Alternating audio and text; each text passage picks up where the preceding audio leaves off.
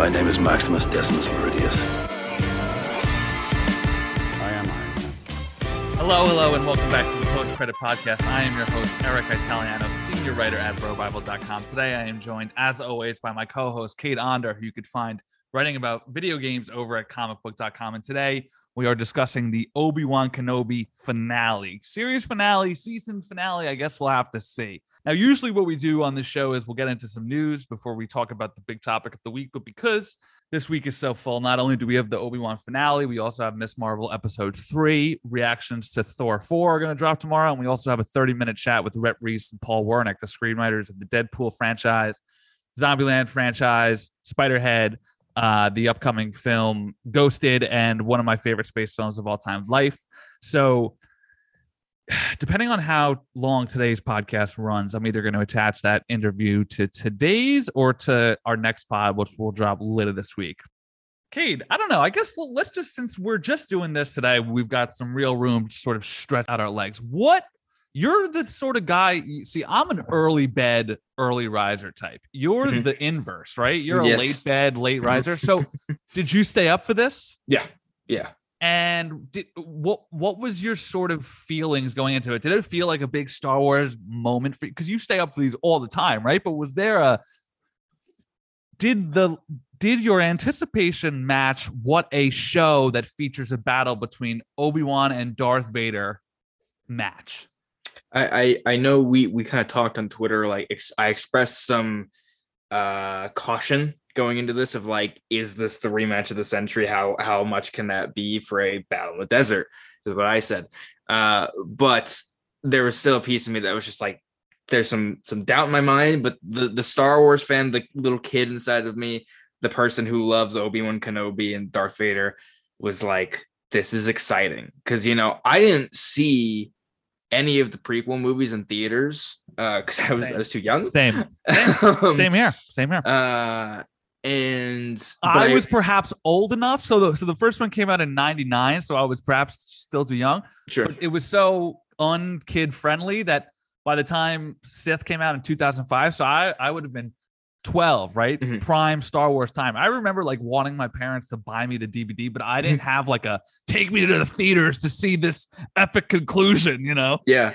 Like I probably could have gotten my parents to take me, but like I wasn't aware of release dates and things, so that just all flew past me. But I remember when Netflix had DVDs, they would send you. I would go on when they came out on DVD and I'd order it, get it in my mailbox. And I did that for Revenge of the Sith over and over and over again. Instead of just fucking buying the movie, like like a kid. Yeah, exactly. So it was a big moment in playing the PS2 game and stuff. But so to have all of this come back around almost 20 years later for me, and to be able to sit there week by week by week and experience it unfold, it's been very cool. And yes, to answer your question in a long-winded manner, going into this, the anticipation was building inside of me, and I was like, oh, this is a big deal. This is a really big deal. And that's why I sort of challenged your tweet last night, because, and I mean this, I invited you to be part of the show because despite for our industry, you're an incredible young age. I think you're quite a smart guy. So to see you be like, I understand the Tatooine conundrum wherein it feels like we're always fucking there. Yes. But my point was that sort of all they had, and it wound up not even being there in the first place, although it was still sort of in a desert type setting. But so my point to you was like, all right, the first thing they've got to do is make it look good. Right? Forget where they're doing it. What are they doing? So that's key one. I think that they nailed that, and we'll get into that more. But then key two, and I caveated by saying, if we're lucky, genuine drama. And given everything we had seen leading up to this week's, short of a diabolical disaster, I knew that drama was there because as soon as episode 3 went down and Obi-Wan got his ass kicked, I told you, I said, we know he loses round 4. So there ain't no way that he's going to lose round 3. So even though I knew he was going to ultimately win the fight, the execution of the drama for me was an absolute home run. And we'll sort of dive into why that is. But so to answer what I asked you, I definitely had sort of when I got up to that, this felt like a big deal. This felt like, probably the biggest Star Wars event since Mando season 2 finale, which is Was that last year or was that 2 years ago? That was 2 years ago. So that was 2020. Yeah. So, and Mando is probably, and Rogue One are probably the most enthused that I've been about Star Wars in my life. And the anticipation for the Obi-Wan finale matched that. I was more excited for the Obi-Wan finale than I was for the first one, for the pilot. And what that speaks to is ultimately potential delivered on. Have you heard of Schrodinger's cat? Yes. For those out there who don't know, it's basically a thought experiment that if you put a cat in a box, it theoretically lives forever if you never look inside that box, because you never come to learn the outcome if it lives or dies. So the two potential outcomes are technically still existent as long as you don't look in that box. So to make that comp for the show, heading into it, it was all potential, right? It could have been anything in the world, but regardless, I was excited. So the fact that I was more excited once I knew what the product was says that they've done well and that they built up a solid anticipation 1 through 1, 2, 3, 4, 5, 6. Now, would I have preferred it to be longer? And this is more of a general thought. That's why I'm saying it now. Would I have preferred it to be longer? I think that this is a Disney Plus question in general. I don't know what algorithms or analytics or data that they've looked at that has told them to largely adhere to this 6-episode per season thing, whether it be Marvel or Star Wars, with the exception of the occasional 9. I think WandaVision was 9. Mando has been somewhere between 8 and 10. I do wish it was longer, but I don't think that detracted from what we ultimately got. It's sort of a beggars can't be choosers type thing. And the fact that we're at a stage where Star Wars is delivering, Boba Fett aside, I think Andor is going to prove that the rule that we should come to expect is that these Star Wars shows are going to be good. And the fact that they had delivered that feeling with a show that featured their 2 seminal characters outside of Luke is, and I'm not here to suck the tea to Disney. You know what I mean? I'm not trying, but I just think that given the pressure and expectations for the show to be as largely, and I know there's some divisiveness over the finale. I've seen a lot of people be like, it's just meh. But for them to deliver something that has excited a lot of fans with such legacy, iconic characters, when they had such a tight window to thread between the 2 film series that we know of and that provides the show with a beginning and end point, I just think it was a really remarkable is a strong word, but pleasantly surprising. After how bad Boba Fett went, I was like, I don't know, guys. Was Mando sort of lucky? Is Baby Yoda this ultimate driving force? But I'm pretty confident that this show and Andor is going to confirm that we're in the good now. Yes. And, I think for the most part, we know Star Wars fans, actual fans, not people who just fucking complain that everything's woke, but actual fans, they don't, mince words when something is not good with Star Wars. They're pretty honest. And that's, has been a common theme throughout Boba Fett, even some of this show. They're like, I don't like this. There's certain things about this I don't like. You've seen hardcore, this is crap, I don't like this takes? Maybe not this is crap, but people who are critical, that are like, this is a frustrating thing because I've seen like a lot of honesty of like, I like this show, but there are things about this that are holding it back from getting to where I want it to be. And I understand where some of that's coming from. I don't necessarily agree. The thing that pissed me off is I saw people complaining about when he takes Leia from the base and puts him in his coat. You remember this? And she's walking alongside him. I'm like, that's Star Wars. This was not a genius plan. They're like, well, we have to leave. Yeah, exactly. Like, and plus, this is not meant to be the grand plan. And that is sort of the thing that we said that we liked about part of this show and Rogue One, right? Chips are on the fucking table. The push has come to shove. Yeah. Shit has hit the fan. I could list a litany of sayings that describe the fact that goal A is get shit done. And I've seen a million films and shows where the plan to sneak by is to act like you belong there. And that is Top Gun does this. And that is basically what they did. Exactly. All right. So now that we've shared our sort of big picture thoughts, let me share a recap of the plot and then we will dive in. While Reva has arrived on Tatooine looking for Luke, Vader pursues Kenobi in the path in his Star Destroyer, realizing there is no other way Kenobi separates from the group so that the path can escape. He fights Vader alone on a nearby planet and damages Vader's helmet and breathing device, incapacitating him. Convinced Anakin cannot be saved, Kenobi leaves Vader behind. Meanwhile, Reva has arrived at Owen's farm and is fought by Owen and Beru. I'm not really sure exactly. She pursues Luke into the desert but cannot bring her to kill him and eventually returns Luke to his family. Kenobi congratulates her for overcoming her past and the dark side. On Mustafar, a healed Vader abandons his search for Kenobi after the Emperor questions his motives and loyalty. Then back on Alderaan, Leia has found new resolve in her duties as princess. A visiting Kenobi assures the Organas that he will help when he is needed and bids Leia farewell. Upon his return to Tatooine, he assures Owen that he will allow Luke to grow up as a regular boy and is permitted to meet him for the first time. Having found his inner peace, okay, fair enough. I didn't really think about that. Having found his inner peace, he is finally able to see and speak to a Force ghost of Qui-Gon Jinn. I had not put that. That's okay. Fair enough. All right. So let's start there. Obi-Wan's journey. I think that for me, this has been my favorite part of this show. I think that the way that we've talked about how they've broken him down and have built them back up. I think that culminates here totally. More so than the physicality in which he whoops upon Darth Vader's ass is, I wrote in our notes here that it's sort of a Spider-Man Homecoming. Come on, Spider-Man. Yes, it's exactly like that. Esque scene.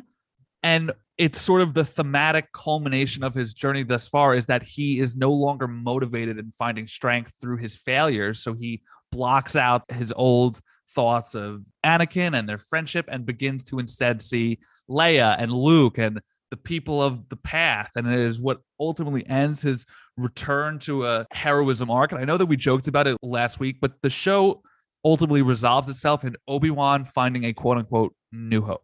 That is what we are dealing with here. I think that, would it have been hilarious for him to say it for meme purposes? Of course, but that would have been absurd. But they still thematically went there, that this was ultimately a story of like, yes, seeing the quote unquote rematch of the century was fantastic, but to see Obi-Wan come from an understandable place of total and utter desperation, complete solitude, lack of faith in himself and everything he used to believe in, to see him build back up to that point where he's not only like an engaging member in Leia and Luke's life, but to like lay the smackdown on Darth Vader again, that's how you do an arc.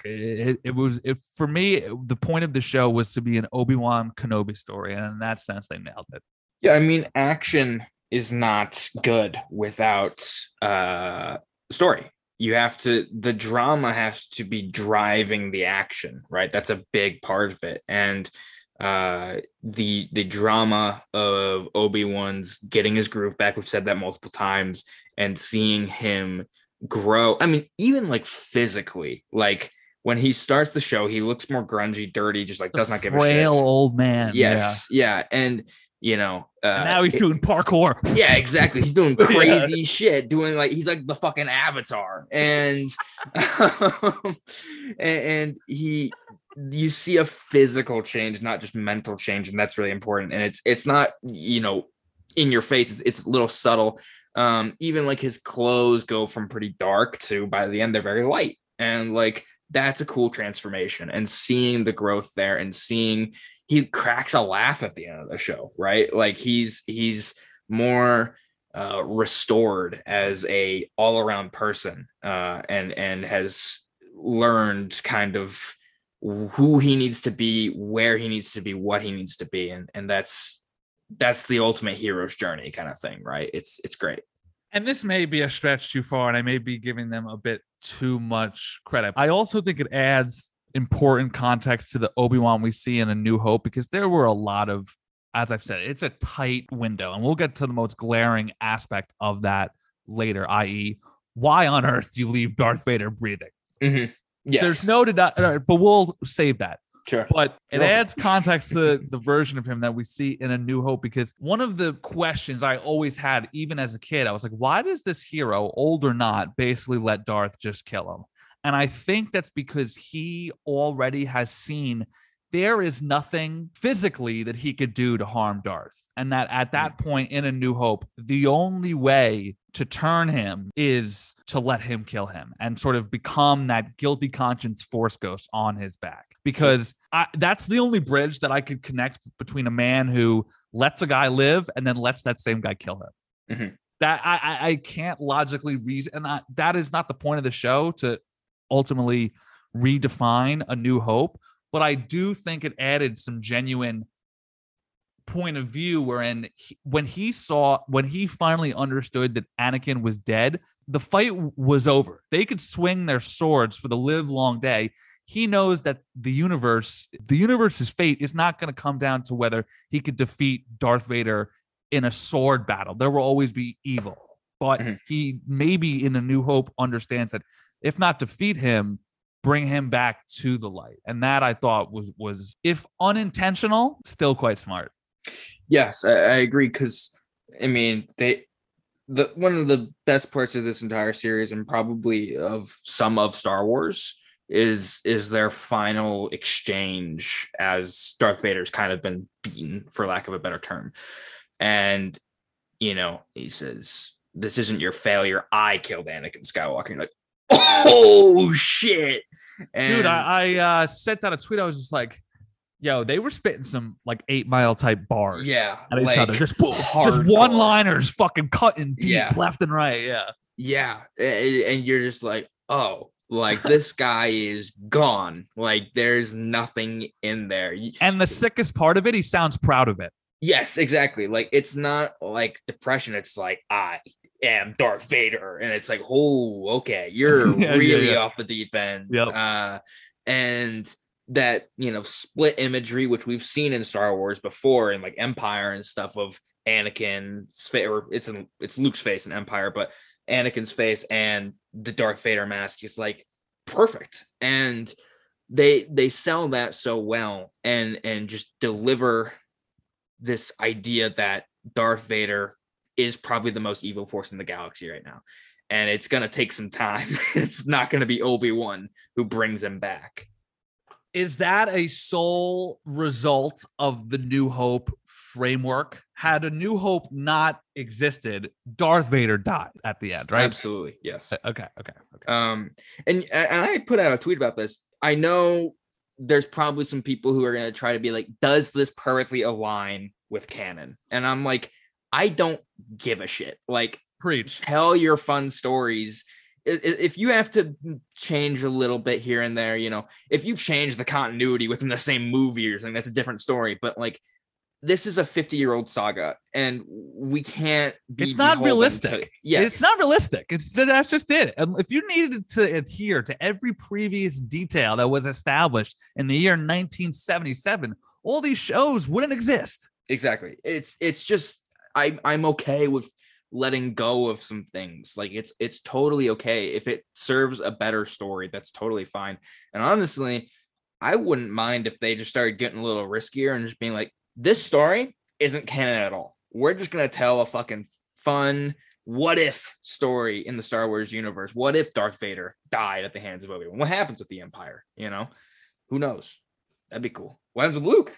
You know, somehow Palpatine returned. Well, Palpatine wouldn't be dead because Darth Vader wouldn't have killed him. So it's like this whole, you know, I wouldn't go down that road. I'm surprised Disney, I would need to see how well What If did, but like that's sort of a Pandora's box there for them, which is, again, shameless IP cash grab. But if you're hiring creators who are passionate about the stories being told, then I'm down for it. Yeah. You know, you look at shit at Star Wars Visions, which I have not watched because I'm not an anime guy. People fucking love that. All right, so Obi-Wan's journey. Let's talk about where it ends. And we'll save sort of save the Qui-Gon parts of your thought for when we talk about Qui-Gon himself. We knew he was going to show up. Mm-hmm. The manner in which he showed up was the only question left. There was a world in which it was shameless fan service. I don't think that was it. But do you think that the way in which it was framed potentially is what could continue Obi-Wan's journey? And that any season 2, because that, and maybe I'm being, so just like I was saying before, perhaps I gave them too much credit. Perhaps here I'm being too cynical, and Qui-Gon's series ending appearance in the final scene was just narratively satisfying. But the way that I read it was, oh, are they leaving the door for like season 2, like being like him learning from Qui-Gon and shit and going to refight Maul or something? Yeah, I mean, the interesting thing is if you look on Disney Plus, it says season finale. It doesn't say series finale. And that's happened before. So like it's not. And there's no need for concrete. them to box themselves in. Right. Yeah. So like, and Kathleen Kennedy came out and said today, like, hey, if the fans want it, we'll fucking do it. Like she wasn't even like dancing around it. She was like, Ewan is down as well. Yeah, so I think it's a lock. Like, I mean, this is really. I think so. I mean, even if you this is from the famed Cal Kestis claimer. Sure, fair enough. I said that was a lock as well, but that's okay. By the way, just a quick tangent. Apparently, he's getting a TV show. I heard that. It's a rumor. It's a rumor from a source I'm a bit mad on. So we'll see. But go ahead. We were looking at the synopsis here, and it said, he said to the Organas, like, I'll be here if you need me. And maybe that doesn't necessarily mean he'll interact with them, but I don't think his story is over. Should it be? Maybe, but like, because the more they go and dive deeper into Obi-Wan's in between phase, the more they do play with canon. And I think some people will get mad about that. Here's the bigger problem, I think, than so much canon. And we've talked about this. Mm-hmm. Unless they run back the Maul card, mm-hmm. I think Vader is the only card that they have. Yes, the time constrictions are short, but once you've had Obi-Wan beat Darth Vader, where do you go from there? Like, how do you escalate, which is the entire point of franchise storytelling, is to escalate the story. I don't understand. Unless you got a Qui-Gon Jinn, Maul, Ahsoka Tano, whatever combo, mm-hmm. I just don't. That to me is more the challenge. Not so much the time frame, but they've already played the ace in their hole. And how do you elevate and escalate from that point? I don't know. Yeah, and you also don't want to. Could they they go backwards into the Clone Wars? It's possible. I mean, I feel like you're even more limited there because we had the prequels and we had the Clone Wars TV show, right? So like you're really boxing it in and it even more. I mean, unless you want to gives you room to invent new stories. Sure. Whereas this, like, he can't kill Darth. He can't fight him again to a draw. You know what I mean? So at least back then he could take on, and I'm not well versed enough in the lore, but Thrawn or Grievous. You know what I mean? Just yeah. So there is options, but I think they are very limited options, and like, they're gonna have to get creative or just come out and say, like, look, we know you want more Ewan McGregor as Obi-Wan. This isn't canon. And that's, again, I'm totally fucking okay with that. If it is in service of a good story and it's just like, we're gonna break some canon here and you gotta have to accept it, that's totally fine with me, because I think this is a character that is cool. His story doesn't need to end in A New Hope, because like we said, that guy started there, right? And like, that seems almost unfair 50 years later to be limited by something George Lucas created then with no idea of where this would go. I don't think it has to be as concrete, especially with the idea of multiverses and superheroes and stuff. I mean, I don't think we need to go quite that far, but I don't think it needs to be limited. So I know you said that it's a lot, but reel it in, take a breath. On a scale of 1 to 10, what do you genuinely think it is that we get a season 2, or even if it's like a sort of American Horror Story type deal where they just like pick a random moment in his life to tell? I would put it at straight up 50-50. I would say 60-70%. Okay. All right. Fair enough. Moving on to what will probably be the main portion of this show, the quote unquote rematch of the century, the culminating battle between Obi-Wan and Darth Vader on unnamed planet. I'm not sure where exactly. What? Oh, I didn't have anything. I don't know. You've got a fat grin on your face. You got a shit-eating smile on your face. It's so funny over there. Nothing. They certainly don't name. I don't think so. The planet. Yeah. I think I could look it up, but I'm sure there's a Wikipedia you could find nerdier podcasts for that shit. I'm not really into the planet news. Let's talk about the lead-in. Darth Vader is presented with a choice: keep following the organizers of the path, which is sort of the Jedi underground temple, and wipe that. I'm just happy. I'm fucking with you. I'm just fucking with you. I'm joking. Keep smiling. It's nice. He's got a choice to either go after the path, which would be the shrewd sort of businessman way to lead things, or he's got the choice to go after Obi-Wan. You retweeted the meme that I put out. Once again on the show, I'm going to bring up the greatest fictional character of all time, and that is Batman. Now, what makes Batman so great to me always has been the fact that he is a human dude just fucking on a level with gods. And from one of my favorite Batman adaptations ever, in the late 90s, it was technically a 3-episode arc in the Superman series, but they released it as a tape, as sort of a Batman Superman film. And the plot of that film is Lex Luthor hires Joker to kill Superman because I think Joker had come across a huge rock of kryptonite and obviously had the reputation of being a fierce villain. And in the scene that they meet, Joker tells, and if you haven't seen this, I think it's called Batman and Superman, the World's Greatest or the World's Finest. Something like that. Joker tells Lex, and this movie's fucking amazing. He's like, pay me $1 billion and I will kill Superman. It's just like, oh, it's that easy. And then Lex is like, you can't even kill a freak in a mere mortal in a cape. What makes you think you could kill a god? Joker gets pissed, like legit pissed, gets in his face, grabs his collar and says, there's nothing mere about that mortal. And Joker feels that way. Superman feels that way. Everyone in the DC world feels that way about Batman. He is not to be fucked with. And while Obi-Wan is super powered and not human, I got that same vibe here. Darth Vader's delivery of he is just not any Jedi. Like that speaks to both Darth Vader's personal and admittedly blinding feelings about his former teacher, but also it speaks to the power of Obi-Wan. Darth Vader knows Obi-Wan could fuck this whole thing up for us. Like if he's back on his game in his bag, he's a problem. So while the Grand Inquisitor was right in a sense to be like, we should go for the path, he doesn't have that understanding of like Darth Vader in his mind is thinking, dude, this guy beat my ass the last time. Like we need to kill him or he's gonna come fuck our shit up. So just that I felt that same sort of vibe of a villain paying their heroic enemy the ultimate respect of like, this ain't no normal dude. This dude is simply, to quote the youth, built different. Yeah. And I think that whole final fight illustrates that. I mean, dude, like I was saying, the whole Avatar thing, he lifts up a bunch of rocks and just like a machine gun and just annihilates Darth Vader with them. And he's not to be trifled with, to say the least.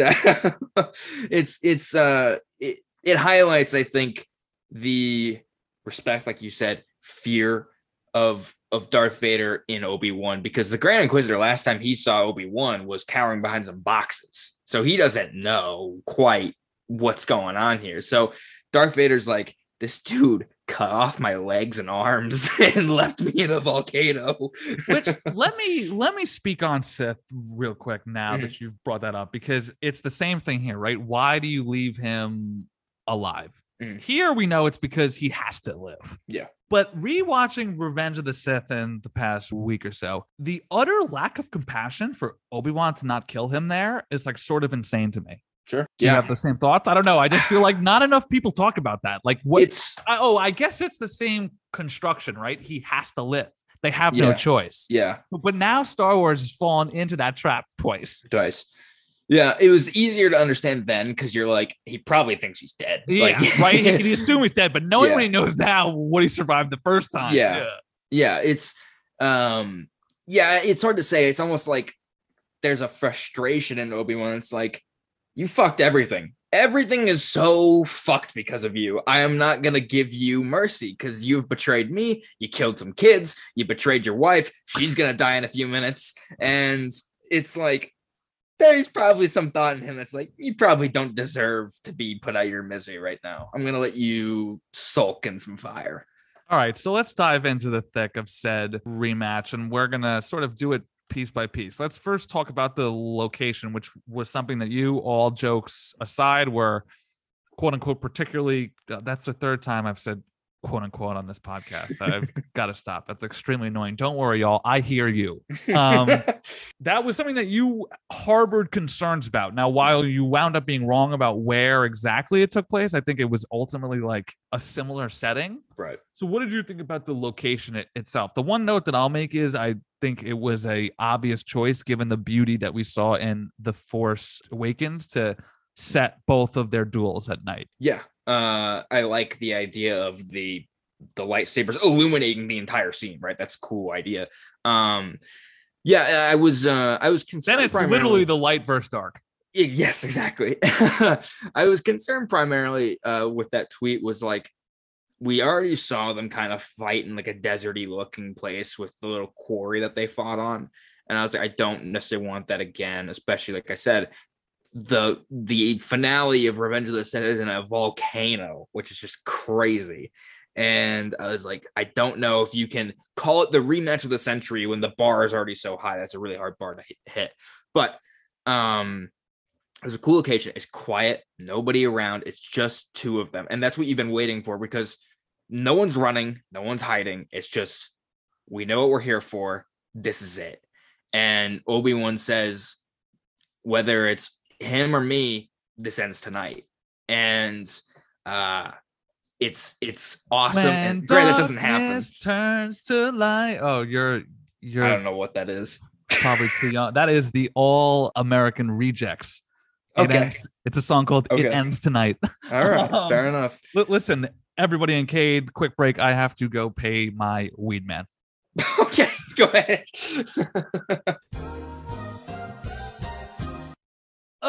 2022, baby. They drop it right off at your front door. That's great. Gotta love it. Back in my day, you used to have to walk 2 miles into the woods. You're like, oh shit, are the cops gonna drive by? All right, where were we? We covered location, right? So let's talk about dialogue. I talked about this at the top of this show. I compared it to like a rap battle. Sure. These guys were spitting absolute bars at each other because I've always found soliloquying, whatever, during a fight scene, and to such an extent that it's a meta joke in some films, like, oh, the bad guy's doing his monologue just at the key time. But these were more sort of 4, 5, 6 word jabs. They were just throwing back and forth, and it rang so true to me because I feel like picture fighting your best friend, right? I feel like you two would be talking shit to each other the whole time, you know, and that's sort of what this felt like, where they both knew how to. You've seen The Gentleman, right? Yeah. There's that scene with Colin Farrell in the fish and chips shop, and those teens try to rob him, and they try to diss him, and he's like, "Now come on, caught me with it," because he's talking about like that is what they were doing to each other. Their words were fucking daggers, man. And I wrote down a few here.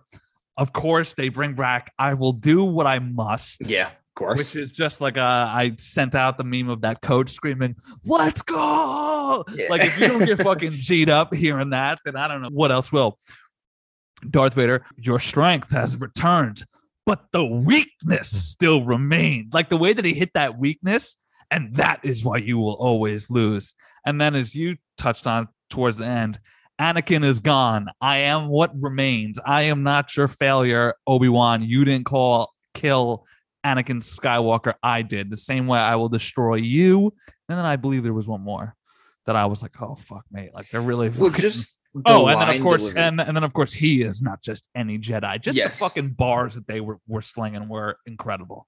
Yeah, I mean there's so much confusion for me, at least, around James Earl Jones's whole thing.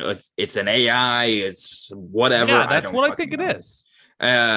Whatever the case is, it's like if you asked a computer to make a sketch of a face by like giving it like an eyebrow, a nose. That's sort of what it's doing with voice. But it's so baffling to me because it sounds perfect. I mean, the delivery of every single line he gives, particularly in this episode, is fucking bone chilling. When Cade, brother, just like the weed to my doorstep, we are living in the future. Yeah, exactly. But like when Obi-Wan leaves and he does the classic villain cry of Obi-Wan, right. Oh, Oh, that's crazy. Yeah. It is the best thing ever. Like, it's great. Did you have a particular line that stuck out to you? All of the ones that you pretty much just listed are the ones, but I would say probably that last cry of screaming Obi-Wan's name as he's walking away. You just have that overhead shot and you just hear it. It's like, that's like earth rattling scream. That's crazy. It's good. It's good.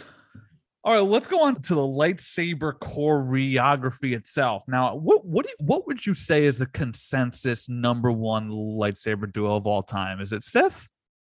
Either that or the Maul fight. Yeah. Where do you rank that among those three? Where do you rank this among those three? You go ahead if you have something. All right. Well, do I have something? I'm constantly full of shit, kid. Listen to me. I'm thinking, because it's hard for me to sort of discern the difference between a scale of a film and a show, right? Like, would this feel bigger if I saw it in the theater? Absolutely. I saw it on my 50-inch screen, which you can see right there, you know? So while I love my fucking setup, IMAX hits different. But yeah. But I will say that I think the strict lightsaber choreography, in terms of just the bang, bang, bang, bang, bang, is probably as cool as we've ever seen. Particularly what stuck out to me is how slick it was, how brutal it was, but the way that they weaved the Force into saber dueling. So the fact that they were blocking each other's saber swings with the Force, which off the top of my head is not something I could ever really remember seeing. I was like, oh, dude, like it was. And I'm not trying to say that I called it, because there's going to be a time where I come later to name all the shit that I called. But it was Raid-esque. It was so well choreographed and fluid that I was like, they fucking nailed it. I thought that they fucking nailed it. Well, and as we touched on, how the light of the sabers is the only light in the whole scene. Yeah. What the thing that sticks out to me is, and this is a not uncommon criticism of the prequels, of despite how great those fights are, you can see the choreography, right? You can see them. There's the classic like gif of them both twirling their lightsabers at the same time instead of hitting each other. Yeah. It's like, what the fuck's going on? I'd also say a great example of this, and God bless him, I love him, he's my favorite on earth. Brad Pitt in Once Upon a Time, where he fights Bruce Lee, you could tell that he's really thinking about, all right, block, punch, jab, marks. Cross. Yeah, exactly. And in this, I didn't feel like that. I felt like these are two masters, like really going at it, trying to defend themselves. And I've called attention to this before. Darth Vader uses one hand normally. He uses both hands in this fight. And that's how you know shit's real. He's like, I'm not playing offense, I'm playing defense too. And just the drama of it all, you know, and again, just the choreography is not identifiable. It feels like two guys hitting each other. And this is an evolution of how filmmaking has gone for Star Wars, of the sounds have gotten more scary and dangerous as opposed to whoom, whoom, whoom. It's like, it's like really violent, and that really helps sell it. So the next part about the fight that I want to talk about is the usage of the Force, which I sort of touched on in the way that they worked into the actual saber battle. But the usage of the Force, the biggest moments of which being Vader burying Obi-Wan under the bricks, and then Obi-Wan later, as you said, sort of Avatar airbending a ton of rocks back at him. The Avatar rock scene got me like chills to yell, oh shit, because the classic framing of the hero higher up, so like the camera is below him, so he just looks like he's a fucking giant, and seeing like Obi-Wan back in his like back on his bullshit, like I like basically saying I am Obi-Wan fucking Kenobi, eat some rocks, you know what I mean? Like that was such a hype inducing moment. So the Force is such a deus ex machina in terms of power. You could use it to change someone's mind, you could use it to pick things up and pull somebody, all these sorts of things. But the way, the creativeness and way in which they deployed it here, I thought more so in Obi-Wan's than Vader's, because Vader strikes me as a ruthless fucking dude, right? So he wouldn't just bury the rocks on him. He would, if I was Vader, I would make sure I'm seeing blood. You know what I mean? Like, I'm making sure there's a body meat on the ground, right? Yeah. But still, I just thought that the way in which the Force was incorporated into their fight was fucking sick. Yeah. fucking Darth Vader takes out Obi-Wan's ankles with a rock in the most brutal way possible. I was like, Jesus. So yeah, they integrate it very well in terms of making sure it's not just flips and dives and sliding and stuff. It is a full, no pun intended, Force extravaganza, which is exactly what you want from this. So did you, I mean, it's a big quote. Did you, let's be a bit less vague. Did this fight live up to what you needed it to be? You were going to ask me if is it the rematch of the century? Yeah. Because that's such a fucking stupid phrase. Like, I get that it was for sales, but how do you quantify that? You know what I mean? Yeah. So I just figured that this is the way to go. Totally. Yeah, no. It definitely matched what I needed it to be in terms of delivering something that gives me the dramatic satisfaction of both a resolution, for lack of a better term, of Obi-Wan and Darth Vader's relationship, the satisfaction of seeing Obi-Wan's growth, and just a badass fight. I think it justifies itself. Yes. Yeah. Two more quick points on the fight itself. As I touched on the top, Obi-Wan has a very Spider-Man Homecoming, come on, Spider-Man-esque moment. Cade, did you pick up on that on your own? Or that's all I could think about, because it's literally, I thought so. Yes, I thought so. Exactly. So while that particular trope is well worn, I mean, I'm sure there are other ways to visualize it, but we've seen it time and time again. So I'm not necessarily in love with that. And even what I'm about to say would largely usually ring cheesy, but Obi-Wan's source of power coming from a transition of regret to hope is what I really loved. Like, the fact that they visualized it was maybe heavy-handed-esque, but there are kids who watch the show, so you've got to really spell it out. He begins buried thinking about Anakin and Palpatine and Qui-Gon and just all of his failures, and he can't quite sum up the strength. But once he starts thinking about Leia and Luke and the path, that kicks him back into gear. And as I said at the top, it's sort of the literalization of A New Hope. That is what gets him out of that ditch. And I just love that. Exactly. I agree. And then last point, we touched on this as well. I'm paying you $100 million. I'm Disney. I am the Mouse House. I say, Cade, I need you to script me a reason why Obi-Wan doesn't kill this man right here and then. What on earth are you possibly drawing up? God. That's tough, right? Yeah. Sympathy? You can't say he assumed he's going to die, because he's made that mistake once. Is it? And I would say sympathy is realistic in terms of the character, but also Obi-Wan understands the threat that Vader possesses. So there is, the point being is that you couldn't come up with one, because that's why they didn't give us one, right? Me, Disney. Like, I don't have anything for you, because you would think if they came up with something good, they would have put it in the show. Yeah. I would love, because I'm sure they're gonna have a round of interviews with Deborah Chow and the writer and stuff, and ask them this question. And I hope they have something that is deep, because I'm sure they had conversations about this, but at some point I'm sure they were just like, do we really need conversation? That's the whole premise of the show. Yeah, I know. Yeah, I know. Imagine they just didn't talk about it. They're just like, all right. Oh, wait a minute. They have to meet each other again. Did anybody mention that? We forgot. We got to go back for reshoots and film this big fight. I don't. We accidentally cut off Darth Vader's head. You what? Kathleen Kennedy's losing her fucking mind. You did what to my fucking baby?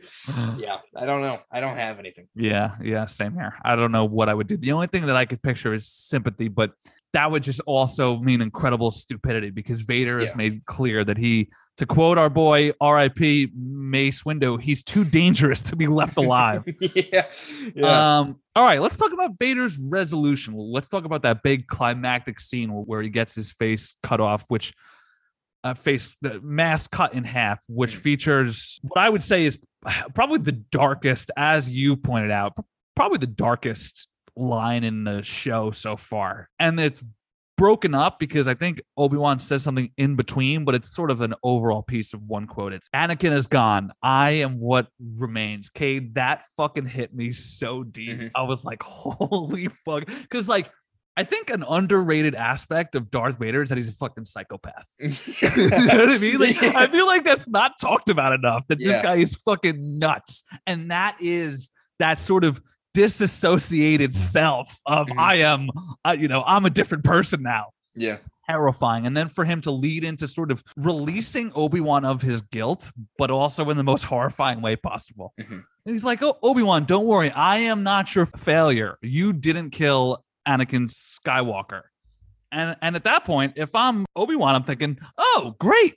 Guilt is gone. Yeah. I'm feeling good. And then he says, I did. And I'm just like, oh, that's worse. That's somehow worse. So, yeah, man. And the sort of course, imagery of the half ripped open mask and the flipping back and forth between blue light and red light. And of course, the most notable aspect, the flipping back and forth between the Vader voice and the Anakin voice was just so goddamn effective that while I am sort of confused about how Obi-Wan leaves it, i.e. you simply got to kill this guy, but I'm also not complaining about it because I know he can't and I'm not a fucking asshole. Where Vader is resolved, because I feel like he's not only admitting that to Obi-Wan, he's admitting that to himself. That is sort of the vibe that I got, where this was like for him to truly leave his past behind, Obi-Wan needed to be killed. And I think that once he failed at that, he sort of still had that epiphany-esque moment regardless, where even he realized, I feel nothing for you. I feel nothing for no one. Anakin is gone. I am Vader. Yeah, because we had talked about I think it was the last episode or maybe the one before that, the visions they had to the prequels, the flashbacks were from Anakin's perspective, basically. Like it would cut back to Darth Vader sitting there, and it was implied that he was the one reminding himself of these moments. And obviously that comes back at the end of that episode when he's fighting Reva and is using his lessons learned between that sparring session. So it is a acceptance of Anakin Skywalker is no more. This is Darth Vader. And that is a powerful moment. And I think about it. I've been trying to analyze this through the mindset of where Darth Vader ends up at the end of all of this in Return of the Jedi. This guy has a long path to quote unquote redemption, right? Like that is people debate like if he can even be redeemed, but whatever the case may be, this is a guy who is probably at the lowest point of his life right now in terms of darkness, and will eventually have to grow back to, I need to protect my kid and bring balance to the Force and whatnot, right? So it's interesting to see where we're at now and see the acceptance of Vader and then him kind of bowing down to Palpatine at the end of all of this episode. To your point of where we're at now, here's my next point of sort of Vader ending. I'm glad that they didn't do it sooner because I think that people are still scarred from Rise of Skywalker, as am I. Did we really need Palpatine? And to that point, do you buy him being the reason that Vader ends his pursuit for what amounts to the next 9-10 years? Is he really that committed that he can bear? I mean, again, that is why I almost respect them, because they're already painted into such a tight corner that their moves are minimal. So for Vader to be like blindly committed 1 second where he's willing to like lose a fight to the next being like, all right, fuck it, you're right. I don't know if I love that. Yeah, it's like I get it, because the whole reason this all began really was because he listened to Palpatine, in terms of, because we had discussed last week what's going to stop him. Yeah, and I said it'd be Padme. And it turns out no, like because we had thought that he was going to find out about Luke. That's what I'm saying. Yeah, he thought it'd be like a piece of Padme, right? Like, so it turns out the answer to that is Palpatine is what stops him, and I don't know if I love that. Yeah, it's not as emotionally airtight as I think maybe the thing I came up with, and I'm not trying to pat myself on the back. I just think that's a cool full circle moment in my mind. But it's a logical enough reason that I don't, dismiss it. It's maybe just not the resolution that I think would have been like the ultimate cherry on top for this. But I get it. Like I said, Palpatine is the reason Darth Vader is created and betrayed the Republic and ultimately led to his wife dying and stuff. So I can see him being like, yes, you know everything. You're going to be my guidance here. And to his dismay. All right, let's swing over to Reva's resolution. So she lives, she pursues Luke, but she ultimately decides that she can't kill him as she has visions of her turning into what she once feared and reviled, and that is Anakin Skywalker. She sort of breaks down in the sand. Obi-Wan with thoughts of what did I become? So let me just say, in addition to Obi-Wan winning round 3, I saw this one coming from a mile away. Mhm. The Reva twist, as soon as Darth Vader snapped that kid's neck and she was like, I was like, oh yeah, she's turning, no shot. So Yeah. I don't, not so much the surprise narratively, but what did you think of the execution of the end of her storyline? Because I actually think that narratively it makes sense, like in terms of her seeing Luke and then seeing her becoming the thing that she hates most. Loved all that. But like visually, it felt like all of this week's bread went to the Darth Vader Luke fight, and this was sort of just patched up and thrown on in there. Yeah, I never really even understood why the fuck she was going after Luke. Like, I know she saw the thing. She knows that it's Darth Vader's kid, and she hates him. Okay, sure. And and her reasoning was when she's saying at the end, "I failed them." She's talking about the younglings that died. So she's saying, like, I wanted revenge by you killed younglings. I'm going to kill yours. Right. Okay. That makes sense.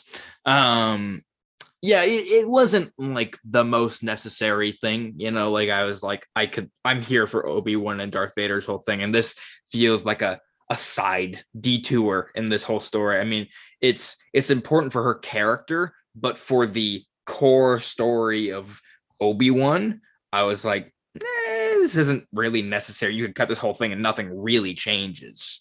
Yeah. I was a bit confused by it a little bit. I mean, it's cool to see Aunt Beru packing a heater and shit, but she was kind of dope. She's like, oh, and get your shit figured out. We gotta fucking hold down the fort, do some Home Alone shit, but it's just not necessary. Where do you land on the character as a whole? Cool character. I think this works in a larger show or something that has a little more of a broad focus, but this whole moment wasn't needed, but I don't hate it at all. If you want to talk about someone whose story is going to keep going, I think she's locked in. Absolutely. I mean, I think that's a pretty much a guarantee because it'd be weird to just drop her off and never see her again. I'm sure she'll come back in some capacity. Maybe she'll be in Jedi Survivor. Who knows? Right. All right. Do you have any final thoughts on Luke and Leia? Because I don't. I know I was talking about canon and stuff, but I'm like, it is weird how just like Luke Skywalker goes through this incredibly traumatic thing and is just like never addressed. Ben Kenobi. Yeah, it's a little flimsy, but again, I don't really care. I do think it's a little silly, but it's no big deal. I'm surprised by how much I grew to love Leia by the end of the show. I did not like her at the beginning. I think they turned it around big time on her. Yes. I think a huge part of it was the context in which we saw her. Her sort of snarky smartassness around her family and friends. It's like, all right, kid, chill out. But in the face of like Sith Lords, it's like, oh, this is a badass fucking kid. Yeah. And she's a very good, like, this actress is very good at portraying the emotional connection to Obi-Wan and being like, I need you. Like, and then the almost bittersweet goodbye of like, we can't ever tell anybody about each other ever again. This has to remain a secret. I don't know if we can ever see each other again, but it ties nicely into why she's calling for him at the beginning of A New Hope, right? Yeah. All right, final point here. I think really Qui-Gon Jinn, ultimately unimportant to the plot. He didn't pop up to save him in battle. He didn't give him any key advice. He just sort of guided him to peace towards the end. Which, upon reading that in the Wikipedia synopsis, I like it thematically and not more, realizing that the reason that Obi-Wan wasn't able to get in touch with Qui-Gon is not because of Qui-Gon ignoring him, but because of Obi-Wan's own faith and belief and hope in the Force itself. Exactly. Love that. So it wasn't really important to the plot, but I thought it was a cool touch. And as I said, this could possibly be the thread of a season 2. But beyond that, those are really my thoughts. Yeah, we've already talked about, like, I don't know where this goes. I don't know if it goes anywhere. But I like that inner peace whole thing of just like, at the end of Revenge of the Sith, Yoda's like, I'm gonna teach you how to speak to Qui-Gon. He goes, Qui-Gon, it's just there's a light in his eyes, and now he finally gets that moment where he can be like, there he is. Let's go connect and I learn. thought Qui-Gon's response was dope, where he was something like, took you long enough. Yeah, like it's perfect, and Liam Neeson's always a good addition to anything. All right, so now the return of our awards. If you've been a long time listener of the show, we used to do these for every sort of episode. Ultimately, we cut them out to just put them at the end of seasons instead. So to begin, the Luke Skywalker Award for the real MVP. Obvious, right? It's Obi-Wan Kenobi. Motherfucking Kenobi. What'd you say in your tweet? No one does it like him. Yeah, he's the coolest motherfucker to ever exist. Yeah, absolutely. All right, the Jar Jar Binks Award for the series' worst performance. Cade? I couldn't think of anything. I've got one really hard. I've got a good one. The guard seen pathetically chasing Leia when they first introduced her. Sure, I blocked that out of my memory. Pitiful. Good call. All right, the Han Solo Award for the best performance from a non-forced user. This one to me also is easy. I would say it's either, I forget her name, the girl from My Girl Tala. Yep. Or I would also maybe even say Leia. I think she gets the Force later on in the movies, but you get the idea. All right, the Anywhere But Tatooine favorite planet or locale award. For me, it's that sort of like Blade Runner 2049-esque Dayu city. That's a cool place. I like the water planet that's from Jedi Fallen Order. I think that's a pretty cool place. Right. Okay, the May the Force Be With You award for the best line of dialogue. I have 3. I will do what I must. That is probably one of my favorite Obi-Wan lines ever because it's just, as you said, so fucking cold. He's not even like acknowledging him. He's just acknowledging like the situation. He's like, I don't care who you are or what's in front of me. I'm gonna do fucking business right now, which I just love. I said this before, and the delivery, robot or not, is so good. Your strength has returned, but the weakness, the way he hits weakness goes so fucking hard, but the weakness still remains. And that is why you will always lose. And then, of course, as we've said quite a few times, Anakin is gone. I am what remains. I am not your failure. Obi-Wan, you didn't kill Anakin Skywalker. I did. The same way I will destroy you. Cade? That's mine, that last one. Yeah, Gotcha. It's perfect. All right, the Rewind That Real Quick award, which is basically the moment you would like to watch again. It's the Vader fight. That's just fucking the whole thing. The whole thing. I watched it twice, like just on its own, because I was like, this is just good. I just like watching this. Yeah. So I wrote down obviously the whole fight, but specifically the moment when Obi-Wan picked up those rocks. I literally yelled out loud. I was like, oh shit. Yeah. I literally yelled, oh shit. Yes. All right. The Put This in the Jedi Temple Award, aka sort of the aspect of the show that deserves to be enshrined.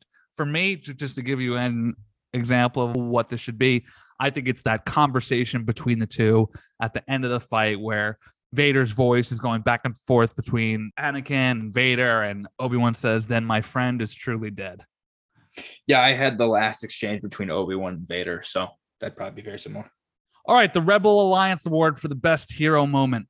This is for the whole season, right? Yeah. Oh, yeah. I would say the moment that immediately came to my mind was when he's in the little interrogation chamber and turns on the lightsaber in the dark and kills those 2 stormtroopers. I think that's a good highlight. Yeah, I'm going to once again say Obi-Wan going full Avatar mode and just that rock throwing shit. The fucking shot of him just like literally like almost like the Rock in like The Ring, right? Like I am fucking Obi-Wan, just so sick. What's the worst thing that you could say about the show? I'll say that it's probably extremely difficult for them to make a worthwhile season 2.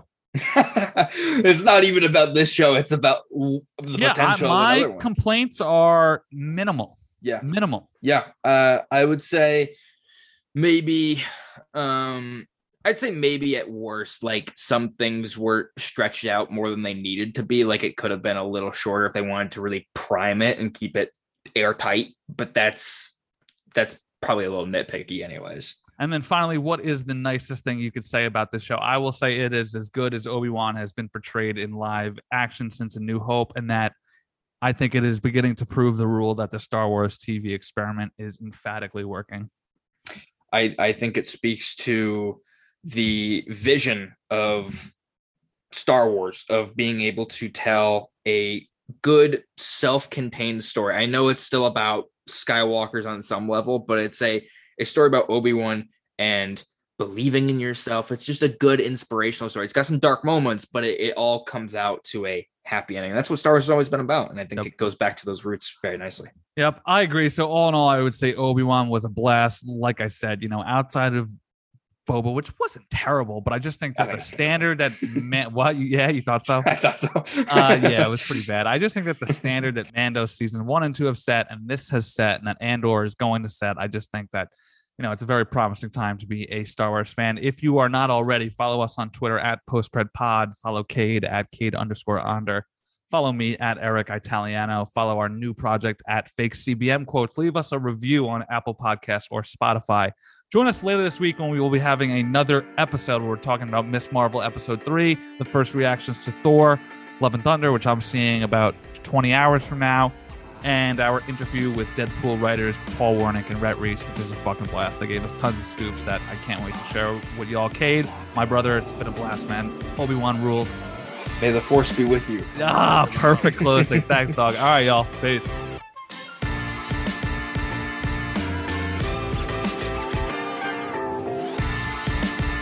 My name is Maximus Decimus Meridius.